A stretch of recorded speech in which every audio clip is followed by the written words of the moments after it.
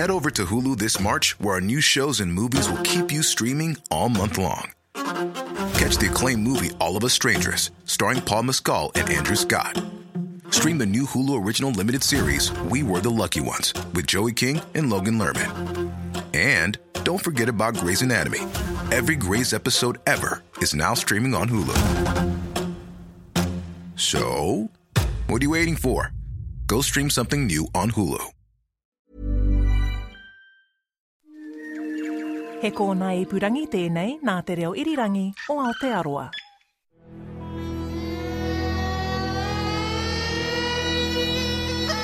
From the age of 9, Gabrielle Podvoiskas was obsessed with the TV program Xena, Warrior Princess. I was just completely Xena all the time.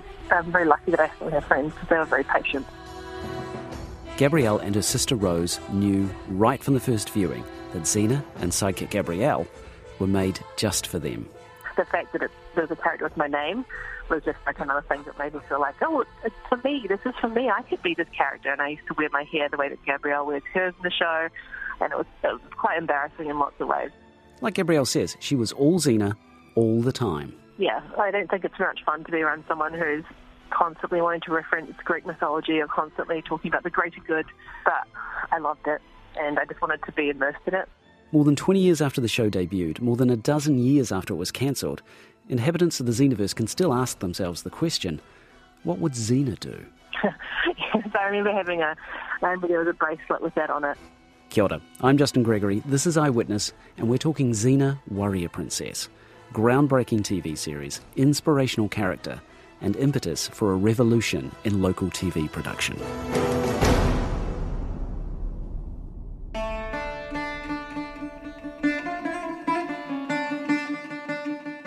(1995). Auckland, New Zealand is the shooting location for not just one, but 2 American fantasy TV shows.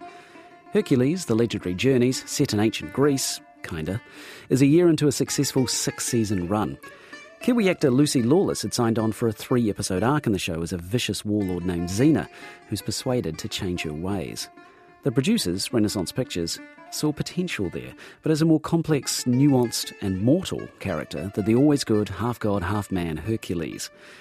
Add a best friend called Gabrielle, played by Renee O'Connor, and in September 1995, Xena, Warrior Princess, set out on a journey of redemption, doing good and kicking ass. She was different, and people noticed it right away, not just 9-year-olds either. I think I had heard or read somewhere there was a bit of a buzz about it as getting a bit of a feminist and a bit of a lesbian following. Carolyn Skelton was a New Zealand academic living in Sydney. The scenery really caught my attention. I thought, well, that looks a lot like One Tree Hill. And then it came up at the end saying it was filmed in New Zealand. And what intrigued me, I think, after having been away from New Zealand for over 2 decades, was what had changed, that a program that is creating a buzz about gender roles, sexuality, and that is being filmed in New Zealand. What's happened to the industry that they're filming overseas programs in New Zealand? So that caught my attention. So much so that Carolyn would spend years writing her PhD thesis on Xena, asking questions about location, identity, and how the TV show connected with its fans. Because Xena happened at an interesting time. The internet was just finding its feet, and fans of the show began talking to each other there about what they were watching. This community, the Xenaverse, may well have been the first to be born on the web, rather than migrating there. And Carolyn began to explore. And I found this whole community, like for American fans, she was seen as something totally different from what they had previously seen on television or film in terms of a female character. That she was more down to earth, as one fan put it, I don't care if I break a fingernail, she'd throw herself into the part. Characters that they hadn't seen before, they had a kind of empowered, relatable characters. There were different factions on the internet as well, so there was the lesbian subtext fans, there were feminists. And there was a 9-year-old girl in Christchurch called Gabrielle. Her uncle Chet, who lived in the States, would send her episodes of the show on video. we'd get them earlier, and I always felt incredibly smug about that. And so we'd open up this huge box that arrived and pull it open, and there'd be a whole half a season or a season of Xena there, and then run through, put it in the tape player, and that would be us the rest of however long it took us. Gabrielle was young, she was beginning to wonder about the world, and she was ready for a big influence on her life. Xena was it. I just remember seeing this kind of woman who seemed so powerful and so present for a 10-year-old who was just living in Christchurch and not really sure, what was out there in the world. It seemed like such a powerful kind of image, giving me this idea of, I guess, what a woman could be like, apart from in relationships with men or, apart from being the sidekicks of men. I loved it so much and I was obsessed with it, and it made me different. It made me feel like I had this kind of secret world and a secret connection with things that were quite powerful and quite important. So it was quite a big part of my, I think, personality formation. Just as powerful was the connection the show built with her faraway uncle. You know how you have, love languages? This was how he showed us that we were in connection and that he cared about us, because we didn't see him. I'd never met him. He'd left the country before I was born. But this is something that we bonded over and that we all kind of had as a shared language. And so when we had these conversations on the phone every sort of month or 2 months, and it could be quite awkward if you don't know the person that well and you're trying to have this conversation, but we had something to talk about. That's another reason why it felt so important to me. So Xena was different to other American shows, and it looked different too. Carolyn Skelton says for the first couple of seasons, most of the money was being spent on Hercules, so the Xena team had to work smarter. They used 16mm cameras. These were cheaper, smaller, but also make the whole shooting much more mobile, attaching cameras to stunt doubles' feet, but also lighting that was different, so they didn't have the firepower with the lighting. So Donnie Duncan was the cinematographer and one of the main cinematographers in the early days, and a very good lighting director, I understand, who kind of developed ways of using small lights that it had a sort of darker kind of feel about it, and bouncing light off ceilings of studios and things to make up for the lack of firepower. So it created a different kind of look to it. So again, it was about changes in technology and the way TV was starting to be made. International television was becoming more connected, and there was more shooting overseas, more co-productions, and the technologies were enabling it, but there was a distance and time lag where things could be a bit more looser and not totally under the control of the American producers. But if there was a slight delay in the producers talking to the show, there wasn't any delay between fans talking to each other. And there was one question they kept asking.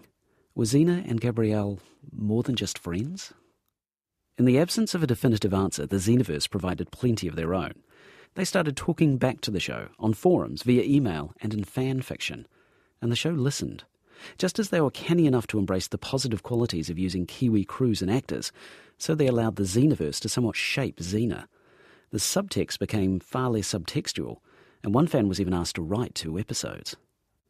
Xena, Warrior Princess, became huge. Lucy Lawless and Renee O'Connor were stars. Xena screened in more than 100 countries. There were animated films, books, card games, role-playing games, video games, box sets, Emmy Awards, merchandise, quite a lot of it purchased by Gabrielle Podvoiskas. And inevitably, with success came more money, and the DIY look of Xena was replaced with very high production values. Not all fans enjoyed the changes, but the show stayed popular, and over 6 seasons, Xena's journey of redemption took her through time and across Greece, Italy, Britain, India, Siberia, Egypt and China. But in Japan, though, it all came to an end. This is actor Michelle Ang. So I played a character called Akemi, but Akemi was someone who came into Xena's life really, really early on when she was sort of like pre-good Princess Warrior, and then sort of returns again at the end to sort of close off the storytelling of Xena, sort of when she's a much older and wiser and more mature warrior princess. Xena had been cancelled. Michelle was there for the final 2 episodes. Even as a newcomer to the series, I could sense that there was that extra special level of care and that sort of recognition that this was kind of a last hurrah. So everyone putting in that extra mile. I think that also the last 2 episodes really were quite unusual for the world of storytelling for Xena, for better or for worse. I know sometimes the fans found that difficult, but I think the crew really just threw their all into it because it was like a celebration. I don't know if you can have a spoiler 17 years after a show ends, but anyway, Xena dies and she decides to stay dead for reasons that weren't wholly satisfying to a lot of her fans. A lot of the people who had followed it felt like it hadn't been closed to their satisfaction, or felt sort of a bit peeved that they'd taken such a strange direction to end the storyline. You know, it's so hard when you've created such a wonderful world and following, and people really feel like they sort of understand the fabric of the series. It's really hard to end it in a way that pleases everyone, and when the fans sort of feel like they know the characters better than the writers, you know, maybe that's exactly what the showrunners play into. You know what? Maybe you didn't know your favourite quite as well. Maybe we left a little surprise for the very, very end.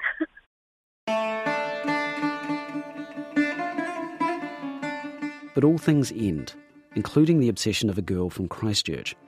Gabrielle Podvoiskas got older, she got interested in other things, but if Xena was no longer a daily obsession, it was always there for her to go back to. Thinking back to when I broke up with my first boyfriend, and I was so sad and everything, I sort of retreated to Xena. And I remember just sitting in my room and having Xena on, and it just felt like, it feels like a comfort. Somebody returns you to yourself and to things that feel safe and feel like you. Gabrielle feels that Xena taught her a lot, especially about what a friend could be. This power of relationships to be healing, the power of having someone who really believes in you and someone who's your ally. And in Xena, that was such a core of the show. But for me, I'm lucky because the friendships I made when I was the most obsessed with Xena, I still have them now. They're still like my best friends. I wanted to make those for myself because of Xena.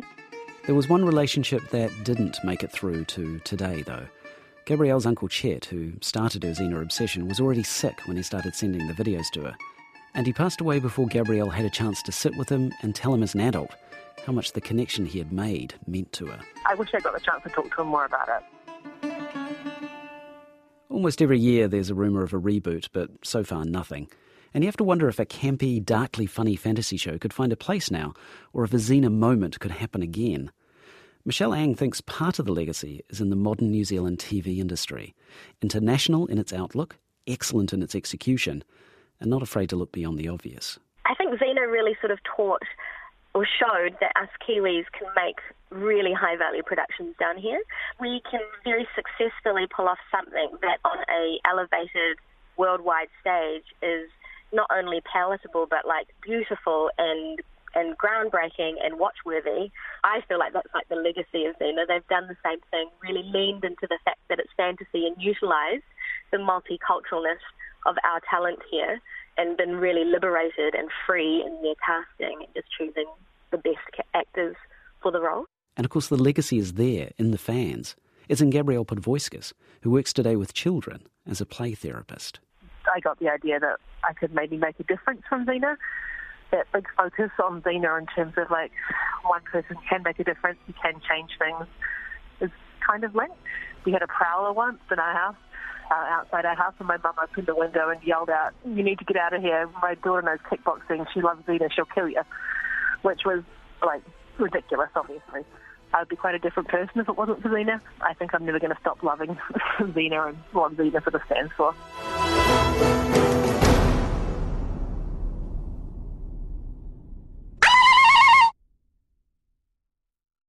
This episode of Eyewitness was produced by me, Justin Gregory. It was engineered by Alex Aylett-McMillan, Rangi Powick and Blair Stagpool.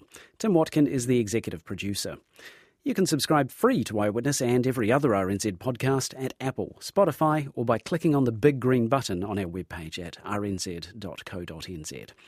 And in the next Eyewitness, Eva Corlett takes us back to the beginning of an overseas worker scheme that helped a struggling fruit industry go from rot to riches.